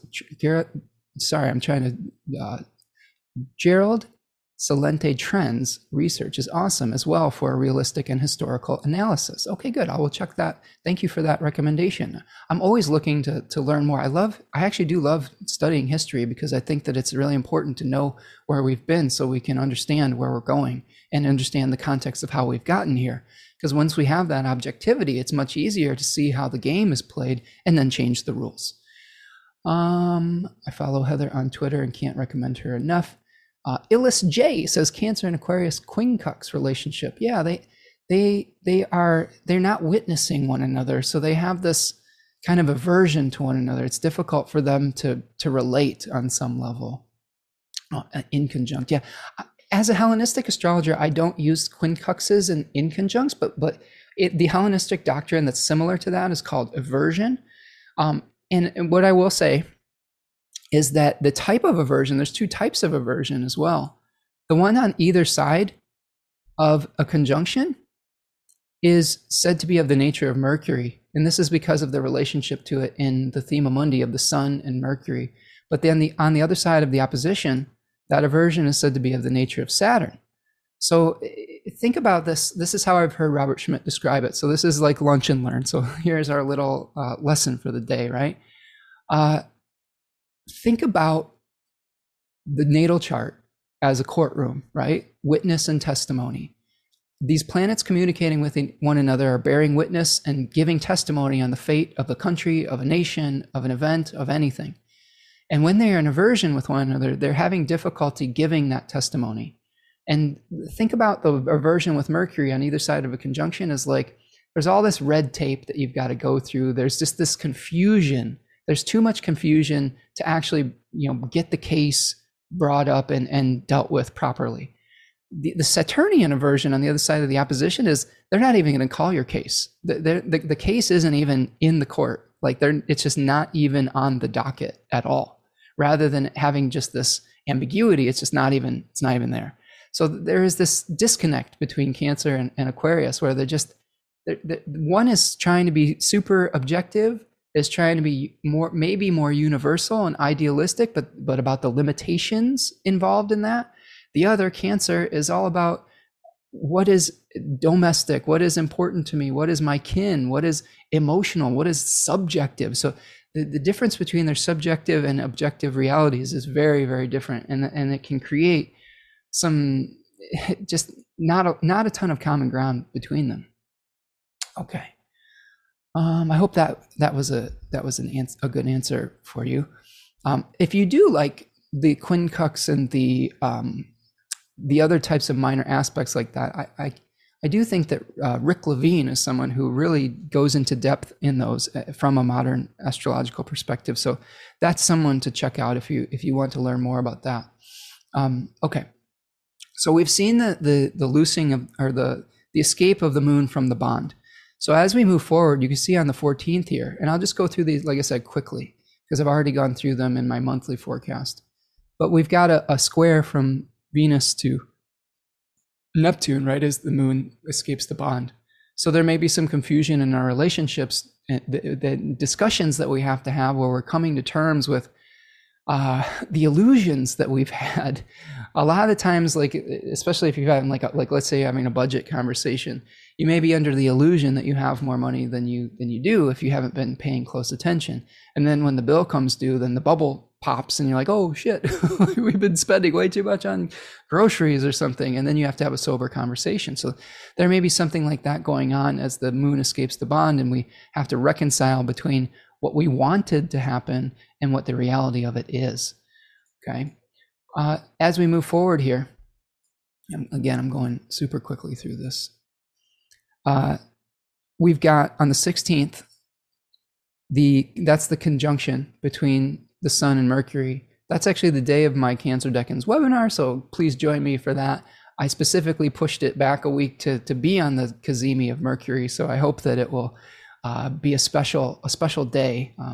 Since it is the sign of my Sun and my Mercury, I think I'll have some unique insights into living these archetypes. But this may be, a renewal of ideas around how do we deal with excess? How do we deal with feelings of scarcity? How do we support ourselves and share the resources that we have? This is going to be opposing Pluto, though, and one right after another, Mercury and the Sun are going to start applying and opposing Pluto. So there may be some really difficult conversations about how we organize our life and how we create abundance, how we create nurturing. We might be feeling some intense dissatisfaction because we're in a process of saying, all right, what now? Now that we have all the cards on the table, what do we do? And sometimes it just takes a little bit of time to gather your wits and figure that out. And you don't have to have it all figured out in a day. That's one thing that I think is really important to understand. We're not going to solve all these challenges, these systemic challenges, or in our own personal lives that have been festering for many, many decades, centuries, or whatnot. It's just going to take a sustained effort over time. And your endurance is what's important, not necessarily the force of your challenges to it. It's really about showing up every day. It's really about, okay, you understood it's a problem. Don't make a meme and then just go about your daily life and be like, okay, I did my meme. It's no. You go register to vote. You keep having the conversation. You organize grassroots efforts. You keep talking about it, and you don't let it go back under the rug. That's the key. And I think that's really important because there's a lot of enthusiasm for this right now, and it's important to sustain that over time. And that means marshaling your energy in a way that is for the long haul rather than just burning yourself out. So that we may have questions coming up with that Mercury cazimi as well. Okay. So as we move through that, you're going to see the days after the Sun and Mercury are going to be making that opposition to Pluto. You can see one right after another doing that. We're going to that will bring us to that quarter moon. Okay, so here is the quarter moon, and I'll see if I can get this up on the screen here exactly. So there is the square between the moon, the last quarter square. Okay. Yeah, we've got Uranus is getting close to the node. Yeah, good point. I'll show you something at the end of the month that's I'm pretty nervous about it. I'm not gonna lie. When Uranus and the North Node and Mars all meet up at 18 degrees of Taurus, that's spicy. But we'll get through it. But let's talk about this last quarter square here quickly. So we've got the Sun at 27 Cancer and the Moon at 27 degrees Aries. And remember that third decan of Aries is really about a charismatic expression to win someone over to your side. Now, when I've been talking about this last quarter square a little bit, I really think that when we have last quarters in general, we're releasing something, right? We're trying to increase at the first quarter, but here it's like a change of heart. It's a change of mind. Okay. It's an existential crisis, right? And I think that this is maybe the point in the cycle where we're releasing the image that we're trying to project that might be pleasing to others. All right. Where we're saying, for me to be myself, I'm just going to be myself. And you're going to have to either accept it or not accept it. And maybe if you take a different perspective on it, maybe we utilize our charisma to try to change minds and hearts. Now, look, we have a big ass T-square here between the Sun, Pluto, and the Moon, though. Okay. So we're going to be pulled in a lot of different directions. We recognize that there's corruption in our scaffoldings, in our systems, in our support systems. We're having an awareness of that sometimes when we have something that takes away from others, like sometimes giving rights to corporations takes away from the population. Sometimes, when we try to uphold the vestiges of slavery and white supremacy, that takes away rights from people of color. Like, when we're trying to support like quote unquote religious freedom, it takes away rights from women. Like we have a hyper awareness of how giving to one takes away from the other. So these are themes that we're going to see again at this T-square. Okay, so utilize your ability to communicate with, sometimes I think the word that they use a lot in like 36 Faces is humor. Like they talk about a stand-up comedian trying to win over a hostile crowd, right? So maybe instead, because that decan is Venus ruled, so it may be important at this time to get your point across, instead of like firebranding and like denouncing everything. Maybe trying to inspire confidence in the reality that you want to see. This is a very inspirational moon where it says, this is what I believe in. Here's why you should come over to this point of view. And you do it through showing the advantages of your point of view, rather than constantly bemoaning the difficulties of the other point of view. I think that's going to be important moving forward, is how can we express the advantages of an equal system? How can we express the advantages of preserving rights for people, for protecting the environment, for all of these things? Why is that a good thing? And why do we need to be serious about it? And when we can express that, that can get people on board. That can give people something to believe in. That can be the fire that catches with fuel. That's how we feed those grassroots movements, is through showing, hey, this is what it could be. Let's get on board, right? So that's our last quarter moon here. All right, so let's see what we've got moving forward. Thank you all for hanging out with me today and celebrating my birthday. Woo, it's my birthday. Appreciate y'all being here. I just love that you're willing to spend your time with me here today. And I love all the comments. It's such a great chat, such an intelligent community. You all have such great ideas and are such caring and intelligent people. And it does give me faith in humanity just to see even just this small group of caring, smart, passionate people. It's a nice change from, sometimes I get disappointed. I have the South Node in Aquarius, and sometimes I get like we're falling into the idiocracy. And you remember that movie with the Mike Judge movie where humanity just got stupider and stupider until it was just chaos. And some of it has come to pass, but there is hope by banding together in these discussion groups, right? Big Steph says, "What kind of cake are you having?"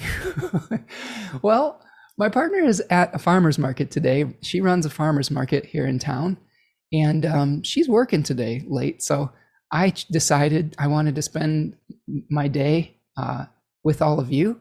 So I'm having a salad. This is my new rising solar return in Virgo says I'm gonna have a salad today. I'll probably have the cake and all that over the weekend when my wonderful chef partner will probably spoil me over the coming days. But today it's a chicken salad with a lot of vegetables and whatnot. So yeah. Okay. I'm just looking through the chat here, and we'll close this thing out. Thank you for being here with me today. Yeah, Raven's pointing out in mutual application. Yeah, what are we looking at here? Oh, maybe with retrograde Uranus and Mars? I think I'm a little bit behind on the chat, so I'm trying to figure out what that one's referring to. Oh, yeah, with the node retrograding and Mars and Uranus applying to it. Yeah, it's going to be spicy times. I'll talk about that in a second. Justice for All says, I need my family to get on board and see things for what they are. That's the most challenging thing of all, isn't it? When the people we really care about have a difference of opinion, but do the best you can. I think that the interesting thing about that is try to find what connects you. Try to use your shared love and connection to be able to find reasons and common ground and how you can connect. I've lost some relationships in my family because I was a little bit too aggressive with my pointing out what was wrong. And I think that when I am able to give people a reason to come together, it's so much more powerful. And it doesn't mean that you have to like water it down. It's just more about like turning it to what you wish things would be, and how do we create that together, and asking that question, how do we get here? We know where we're at, but how do we get to this place? And if you can ask yourself that question and ask your family that question, there may be wiggle room, right? Let's see. We've got so many good comments. I'm trying to pick them out here. We've got we've got so many great comments. Nicole is here. Thank you for your birthday wishes, Nicole. Justice for All says, I really want to learn more, live good with different people, and understand our true purpose in the universe. Humankind is meant to share love and kindness. Absolutely. 100%. Big Steph says, chocolate fondue later, I hope. Yeah. What kind of cake do I love chocolate. When I was a kid, I used to love mint chocolate chip ice cream. So that was one of my favorites. I like really dark chocolate. I like lava cake and stuff like that. My partner's made me these like lava cakes before that were super good. So we'll see. We'll see what comes up. I don't do well with a ton of sugar lately. So I sometimes, I don't know if this is something that people get. If I have too much sugar, my arm starts to go kind of numb. Should I be worried about this? There's some diabetic history in my family, so I need to just be a little careful with that. But yeah. And thank you, Scarlett, for your super sticker. I so much appreciate you. And thank you, Dee, for being here with us today. I hope everything works out across the pond, and hang in there, my friend, with everything that's going on. And okay, so let's move forward here. So as we move forward towards that new moon, we've got the sun moving into Leo. So just a shift. We're releasing that opposition to Pluto. Okay, so that's going to ease a little bit of the tensions. Although now the sun moves into a square with Mars and Uranus. Okay, and in opposition to Saturn by whole sign. So we've got this real fixed energy as we move towards the end of the month. And that's going to bring us, we've got the square happening between Mercury and Mars. So we may be feeling a little bit more fixed in our beliefs and in our systems at this point. And then we get to that new moon on the 28th, right? Okay, so we've got that new moon. This is roughly the 28th of July. And that's the completion of this lunar cycle that we are experiencing. Whoops. Okay. And that one, we're going to see a bunch of things happening simultaneously here.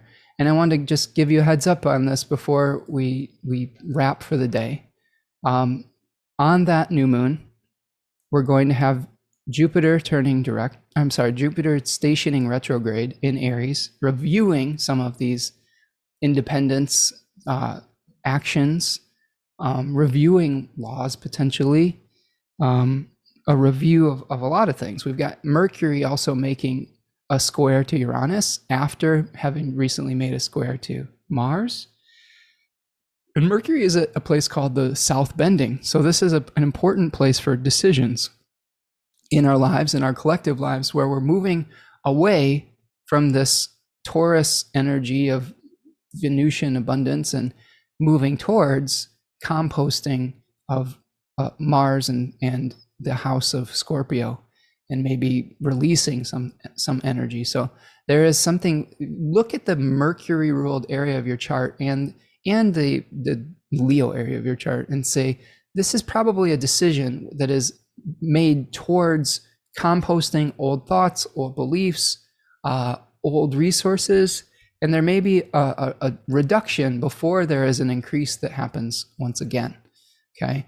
And then the last thing that we'll talk about, because we touched on it briefly, is that as we get towards the end of this month here, okay, you're going to see this Mars Uranus North Node thing start applying. See that? Here's August 1st, where everything is stacked up. That one, that's spicy. That's a North Node being increase, the second decan of Taurus being our routines. It's related to charitable giving. It's related to abundance, the things that support us. And with Mars, Uranus, and the North Node, to me, that's like an earthquake. And maybe it's a literal earthquake. Maybe it's just an earthquake that shakes us out of our lethargy. It's a separation from some things that we normally would rely on for material support and pleasure and enjoyment. So just be very careful around that day. Make sure that you're, taking all your precautions and whatnot, because this is going to kind of lead us into this Mars Saturn square too, which is going to, one of the I Chings I got for July was like shock. This might be one of the shocks at the end of the month that gets us bogged down, right? And that gets us a little bit like stuck. So I think that I've seen a lot of friends, and I've been feeling this too, is we have this energy of like, oh my God, there's all this chaos. Now what do we do? It's like, oh, everything is going crazy. You get that stuck feeling. And I think that the way you get out of it is you calm down, you recenter yourself, and then you start having discussions about what do we do next? How do we sustain movement forward? All right. If you get stuck in the lethargy and you get stuck in apathy and you get stuck in despair, then the dark forces have already won. Okay. This is something I'm parroting from Heather Cox Richardson. You cannot let your, the trauma, the pain make you a deer in the headlights so that you get run over by the truck of authoritarianism. You're going to have to, feel your pain, feel the suffering, acknowledge that it's there, and then get moving, and then get out of the way, and then help other people get out of the way, right? So I encourage you to collect yourself around these periods of time, and to not get stuck in that lethargy and that sadness and that despair, because there are so many vulnerable people right now. Even if you yourself are not the most vulnerable, there's somebody out there that is in a position that could really, really suffer. There's people that are really suffering right now. I happen to live in a state that still has abortion rights, but there's states already that don't. And there's already huge collateral damage from that's happening. So this is why you fight for everyone's rights, even if you still have them yourself, because it could be only a matter of time before people come for your rights. And I say this on many levels. Okay, so if you're in a position of privilege right now, you use your voice to speak up. And as a white cisgendered hetero male, it's time for us to speak up too, and like in support of the people that don't have those rights. Sorry, it's just, I don't know. You use your privilege to uplift others. Okay, it's important. Okay. Let's see here. All right.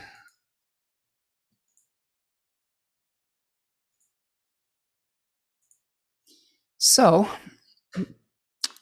Castle Rock says, traveling back from a camping trip 14 hours away on the 28th, I've been disassociating from the astrology of the end of the month. Won't allow myself to spiral on worst case scenario hypotheticals. That's important. I mean, we don't want our minds to go to that place. We need to stay centered. We need to make sure that we are keeping our wits about us, and you have to take care of yourself. You do have to practice the self-care. So regardless of all the spotlights that I've been pointing to today, you have to have that turnaround. You have to be able to still function. We still have responsibilities. We still have people we care about. We still have lives that we have to live and responsibilities that we have to live up to. So what I want to say to all of you is that you can do it. We are in this together. If you need help, ask for help. That's a good thing too. I think this is something that I'm seeing in the divination here that we have is we have an animal of this month, of this lunation, is the coral. I thought that was pretty interesting. Coral is like this underwater structure. It's just so beautiful because we've got Cancer, the ocean, right? And we've got Capricorn, the Saturnian structure. So coral, according to Melissa Alvarez in this book I really love about animal frequency, she calls it, represents solid, structured foundation of the support of life. So coral live in colonies. They support one another. They join together with others, creating support system. So be sure to nourish yourself and others, right? Like in the good Cancerian fashion. Flow with the currents of your life. They are able to gain their nourishment through collecting things that come through the current, okay? They live in the water, which represent in symbolically the emotional depths, maybe something hidden below the surface, okay? And having the right structure to express your emotions is important. If you're expressing your emotions in these chaotic ways, that's just exhausting yourself. But if you have the right containers to express these things, which for me, I think that means expressing, like we did today, some of our discontent, but then also framing it in what is actionable, what is the next step, how do we sustain our energy moving forward to create the changes that we want to change. So that's kind of the structure that is built in with coral and supporting one another. Back to my duck story, right? We had a group of neighbors that banded together to help rescue these little ducks, and we wouldn't have been able to collect them all without everyone's help. There was like 4 of us out there just like, trying to corral these little innocent creatures. And I think we're stronger together than we are on these isolated islands. So reach out in your local area, figure out what you can do with your neighbors, talk to your family, talk to your friends. I've been talking to my parents. My dad's tired of hearing from me and my Heather Cox Richardson alarm bells, but I have to say it in a way that is hope, where I can engender hope, and I can say, hey, this is why this is important. This is why we shouldn't put our head under the sand and ignore this. And you have to be strong enough and have the courage to do that, especially with the people that we care about, because hopefully, and this isn't always true, I found that this isn't true, but hopefully there's enough love between you and those people that you care about that some differences of opinion can be overcome, right? And what you do share with one another can help you find that common ground, okay? But just having the conversation. Sometimes people just are a lot of the times they're so busy, they're so overwhelmed with their responsibilities that they just aren't even aware that some of these things are going on. So that brings us to the hexagram number 19. And I thank you all so much for being here with me today. You all are awesome. So let's put a bow on this here. I got hexagram number 19, which translates to overseeing, approach, oversight, cooperation. They compare this hexagram to like the growth of spring that is temporary. And they also talk about this enthusiasm, this energy that is joining together with others, like we're talking about. But then they talk about in the 8th month that there is some kind of misfortune. Well, we're coming up on some difficult astrology in August and maybe into September here. So we have to take advantage of the time that we have now to be able to do what we can do and recognize that enthusiasm may not always last forever. And we have to take advantage of that while we still can, while also keeping the long game in mind. I got one changing line, and it was the top line. It said, magnanimous overseeing, good fortune, no blame.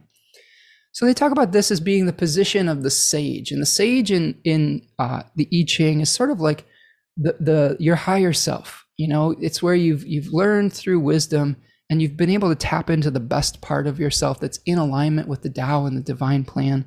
So in the position of the sage, you've accumulated wisdom, you've gone beyond personal ambition, and you've started utilizing that wisdom for collective good. So they encourage you in this line to share your knowledge, share what you know with others. Through benevolence and devotion, you can bring prosperity to everyone through focusing on what is good in the world and what can be good. If we don't see what we want to see, we can speak to what could be to try to create it together and co-create it. You offer that knowledge humbly to others and give them a path, give them an actionable task. That's important. Give somebody, if you're going to spread the word about this, do your research into what is actionable. In my case, I have my ballot ready to go. I'm getting all my friends signed up as far as voting and things like that. That's the first thing I can do. It's not the only thing, but that's one actionable thing. Be generous with your resources, with your gifts, with your knowledge, but offer it humbly. If you offer it through arrogance, you will drive away the people that you are trying to help. Okay? If you offer it through overly fear-based anger, you will cause people to shut down. That's not to say that you shouldn't be real, but there's a way to do it where you are. To me, humility it's not about, you have to not take it so personally. You have to say, this is what I'm trying to achieve. That goal is more important than my ego. All right? That's what humility, I think, really means deep down, is the work is more important than me. So that's what I try to do when I do these shows here, when I do these live streams. This work is more important than me, my ego, all of these things. And I hope that comes through. I hope that modesty comes through. And use your power and authority that's reflected in the third decan of Capricorn to serve others. If you're using your power and authority to oppress others, people will rise against you. And that's what we're going to see if we have an authoritarian government continue to oppress people rather than serve them. People will rise up against it.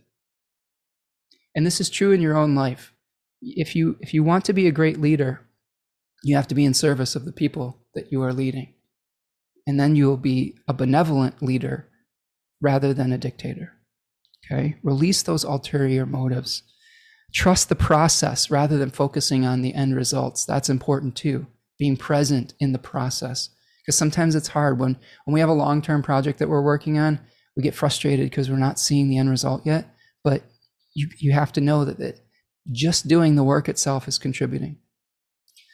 And this is changing to decrease, number 41. Okay? And this reflects kind of the abundance versus scarcity kind of thing, being able to kind of tighten the belt, conserve our resources, but still maintain the necessary energy to create change. 41 translates to decrease, loss, reduction, scaling back, avoiding excess. Less is more. Okay? And I think it takes everyone saying like, okay, maybe at this point I will make certain sacrifices, to be able to make change. Right? Maybe, just for your own sense of self-preservation in difficult times, changing your budget up a little bit. Maybe instead of taking a flight to the West Coast on vacation, you take a smaller trip, a day trip, that's an hour.